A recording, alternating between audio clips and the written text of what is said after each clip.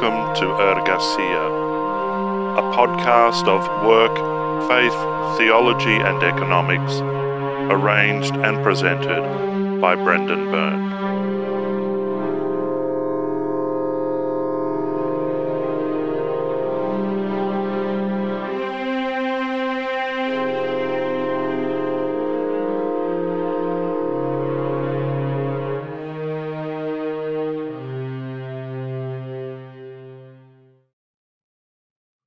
Hello and welcome to Ergasia.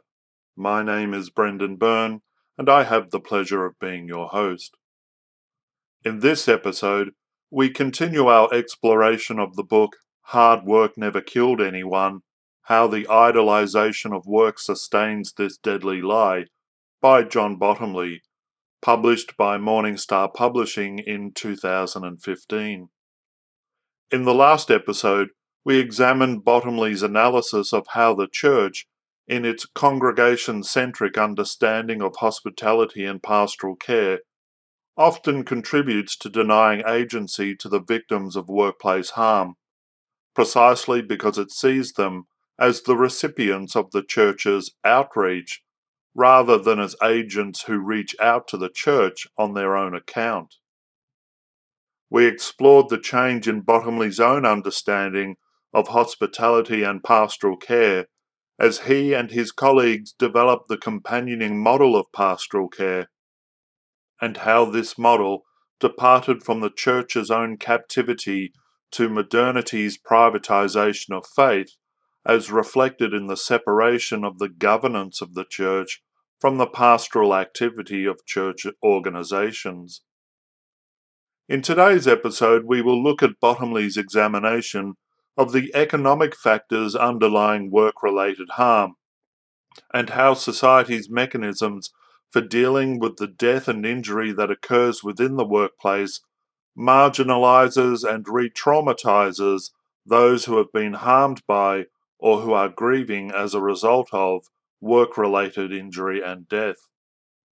So without any further ado, let us begin Ergasia episode 24, Hard Work Never Killed Anyone, Part 6, The Economic Factors in Work-Related Death, Grief and Trauma.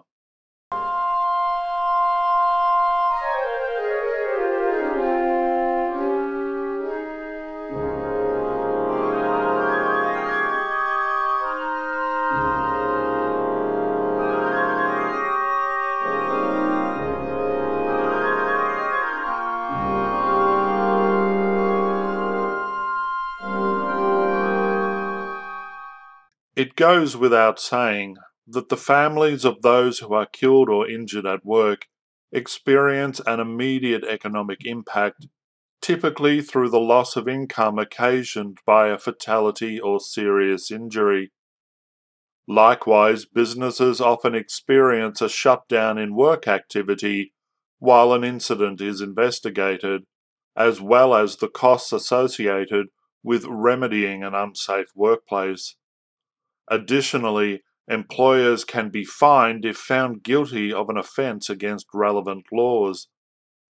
However, even in the event of a penalty being issued against an employer found to be responsible for the death and injury of employees, traumatized and grieving family members can often be re-victimized by a legal system that reduces the lives of their loved ones to merely economic values.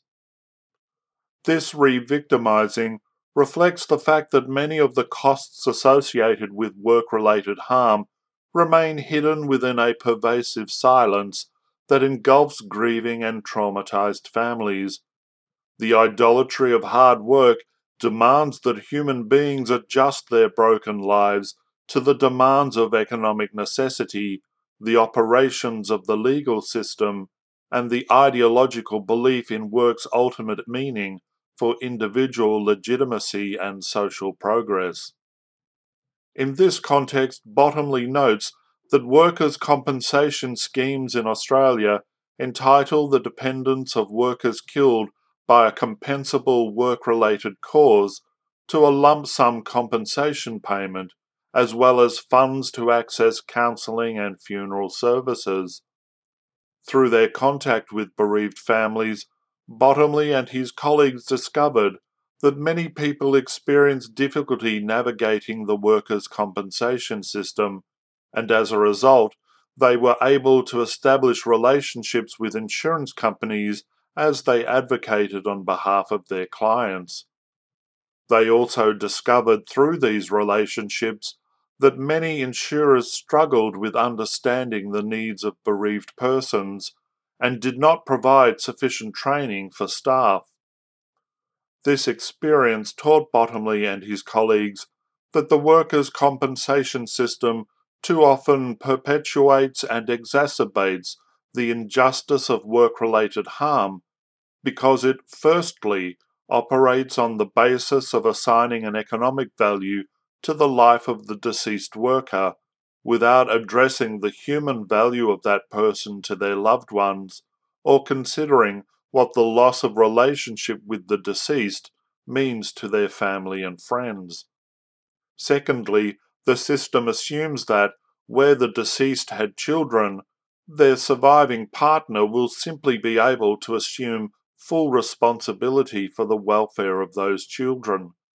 This disregards the reality that the surviving partner is often overwhelmed by the grief associated with their spouse's death and may, for an extended period of time, have a diminished capacity to adequately fulfill their parenting duties.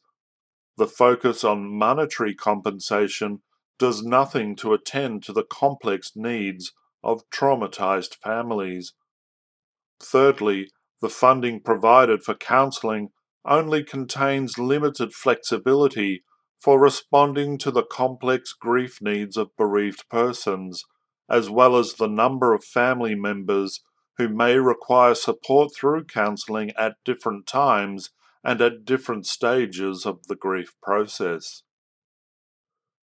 Because the workers' compensation system awards compensation on a case-by-case basis, families often feel isolated and marginalized by the system as a whole. This reflects a lack of policy debate about the impact of the system on bereaved families, as well as a deficiency of research about the health and well-being impacts of the system's approach upon grieving family members. This case-by-case emphasis was reflected in the initial focus by Bottomley and his colleagues on deaths caused by traumatic workplace incidents. This in turn was a reflection of the fact that many Australian jurisdictions at the time, as they still do now, only record in their annual reporting of workplace mortality those deaths that arise from traumatic workplace events. Over time, however, Bottomley and his colleagues became aware that government agencies were not including in their reports those deaths which occurred through other work-related causes. For Bottomley, this failure was highlighted by the experience of a colleague whose clergyman husband had died from a heart attack. The church insurer paid Bottomley's colleague workers' compensation insurance. In other words, the church as employer had caused the stress that contributed to her husband's fatal heart attack and had compensated Bottomley's colleague with a payment. However, what Bottomley's colleague realised was that this was the exception, not the norm, an exception reflected in the fact that the agency's grief support program was only supplied to the families of people killed by a traumatic workplace incident. As a result, Bottomley and his colleagues realised that the government data vastly underreported the problem of work-related death. People were dying from a multitude of work-related causes, but neither the compensation system nor the support program developed by Bottomley and his colleagues was attending to this fact. As a consequence, the agency for which Bottomley worked began to undertake research in the late 1990s into the work-related factors in suicide. Within a decade, they were providing grief support for nearly 24 clients impacted by work-related suicide. A parallel program also provided support to families bereaved by asbestos-related deaths. Bottomley and his colleagues also produced research in the same period that highlighted the denial by the medical profession and the compensation system of the scientific evidence linking work stress with heart disease. Bottomley argues that the failure by the workers' compensation system to properly report all the ways in which work contributes to disease and death reflects a spiritual blindness to the terrible human toll taken by the ideology of hard work. This blindness hides from public view the true cost of modernity's construction of work and economy. At the same time, many families bereaved by a work-related death are denied access to the workers' compensation system, further exacerbating the economic injustice already present through the loss of family income. At the same time, the narrow focus on monetary compensation denies grieving families access to the kinds of personal and social resources that would enable them to restore their lives as reintegrated members of society. For Bottomley, this situation is itself a product of the post-Enlightenment elevation of objective rational reasoning to the status of being the most effective means for understanding and controlling the natural world and public life. As a consequence, grief became increasingly viewed as a problem for the individual, the preserve of psychology and related services. In this paradigm, the task of grief work was to return a bereaved person to a state of normal functioning, wherein they could once more resume their status as a productive participant in public life.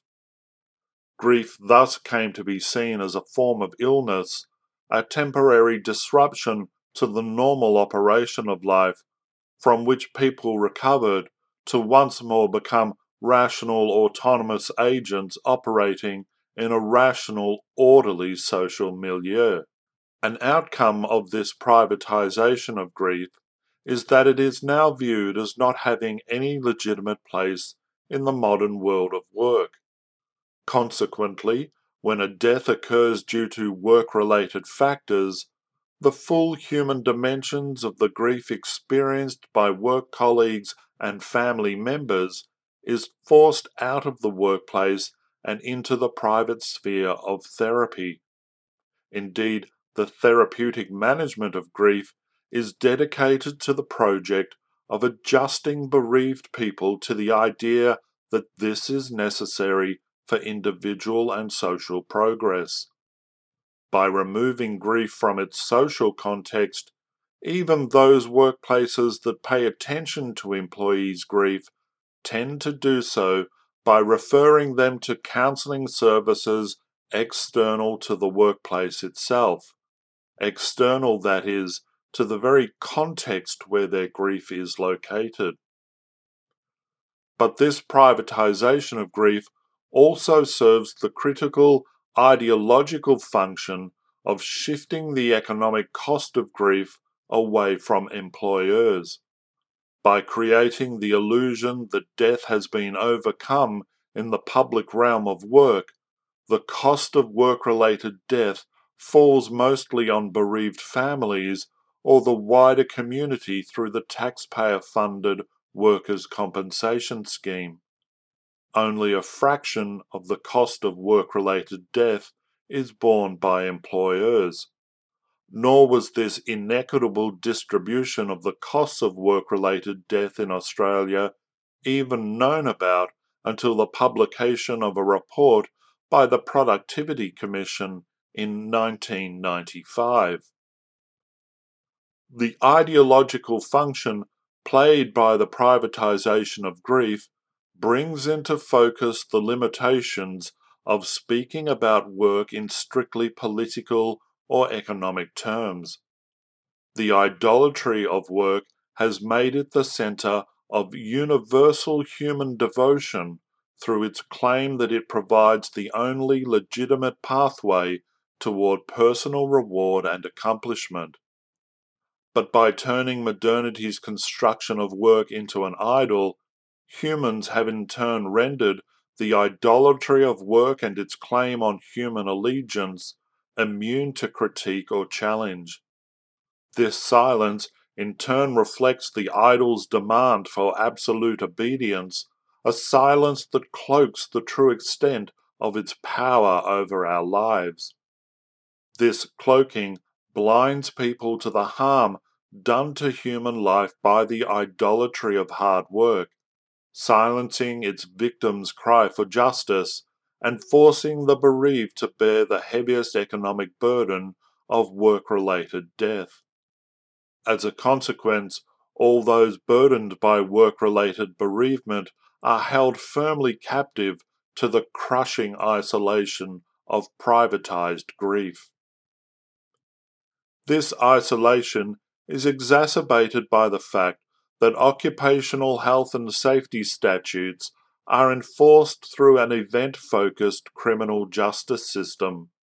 Bereaved families often experience the prosecution of the transgressors of occupational health and safety law as not being about their loved one or the impact of that person's death upon family members. The law's focus on the event constricts the court's attention to the question of whether or not breaches of relevant laws have occurred. The humanity of the victim and their bereaved family vanishes altogether. Bottomley and his colleagues discovered that their clients were frequently re-traumatized as a result. By contrast, when the human dimensions are attended to, genuine healing and a sense of justice and restoration can result. This was the experience of one of Bottomley's colleagues whose brother was killed in a workplace accident and who was traumatized by a lengthy legal process which involved an appeal against the original conviction instigated at the assistance of one of the employer's directors. After the legal process had been concluded, Bottomley's colleague was able to make contact with the managing director of the company through the agency of a third party. The managing director then met with Bottomley's colleague and her mother on multiple occasions, listening intently and with compassion as they detailed all the circumstances associated with their loved one's death. The result was a genuine commitment on the part of the managing director to honour the dignity of Bottomley's colleague's brother by committing in turn to the health and safety of the company's other employees. These meetings, the conversations they precipitated, and the commitments that followed were the source of genuine healing for both Bottomley's colleague and her mother. The desire for this kind of healing contact, in which bereaved families get to tell their story, is common among those grieving the death of a loved one due to work-related causes. However, the adversarial legal system within which occupational health and safety is enmeshed frequently frustrates this desire because of legal advice that counsels the parties to not have anything to do with one another. This reality motivated Bottomley and his colleagues to better understand the circumstances of companies affected by a work-related death. They discovered new dimensions of fear, anxiety, grief, and loss as employers' experience of work-related death was likewise compartmentalized into the private world of personal bereavement. Once again, the idolatry of hard work causes the human experience of loss to be hidden from wider public view.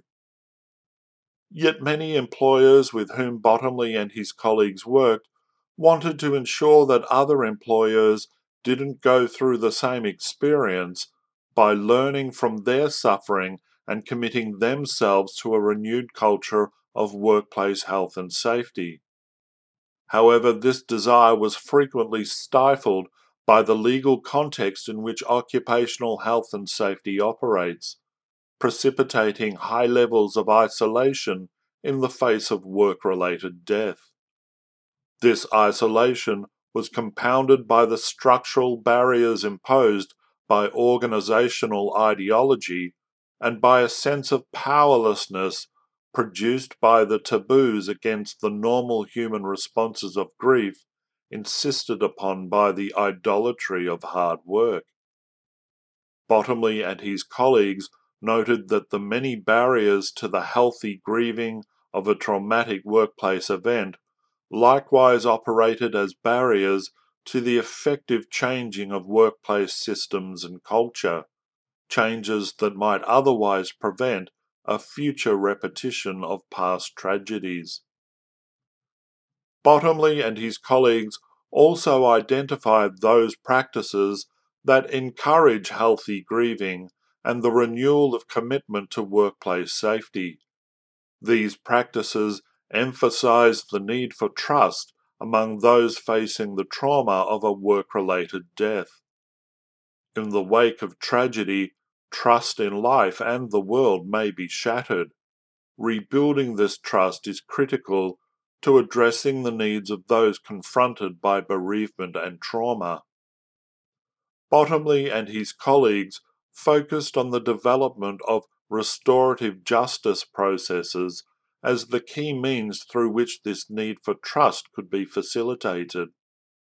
Whereas the prosecutorial model of occupational health and safety enforcement focuses on violation of the relevant statutes, restorative justice focuses on the harm done to both the person who has died from work-related causes as well as the people who grieve that person's death. Restorative justice acknowledges that there can be no monetary value placed on a person's life, seeking instead to restore the sacred value of life by ensuring that respect and dignity are accorded to the memory of the person who has died, as well as to the lived experience of those who are bereaved by that person's death. In restoring the human value of life, restorative justice seeks to establish the platform upon which agreement might be reached in particular contexts for future improvement to occupational health and safety. In its concern to restore and acknowledge the sacred value of human life, restorative justice reflects the prophetic critique of the idolatry of hard work, and unlike the legal system, can create the space in which work-related death may be fully and respectfully mourned. And unlike the workers' compensation system, restorative justice can create the space in which we reinterrogate the claims made on human life by modernity's construction of work and economy, giving impetus to the prophetic task of bringing to public fruition a transformative politics of justice and compassion.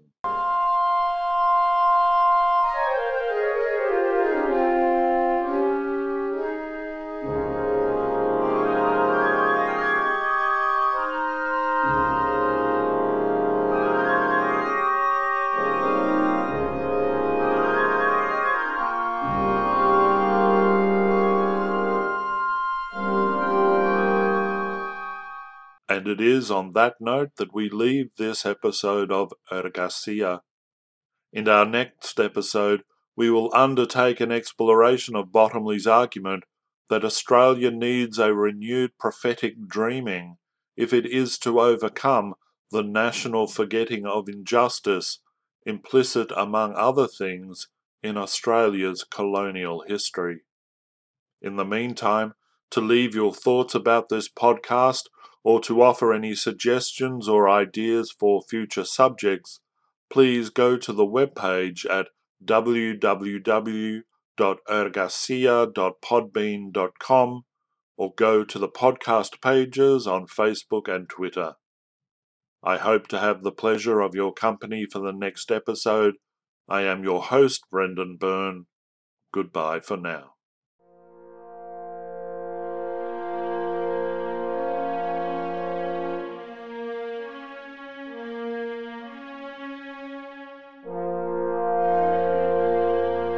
You have been listening to Ergacia, a podcast of faith, work, theology and economics, arranged and presented by Brendan Byrne. For more information, please go to www.ergacia.podbean.com.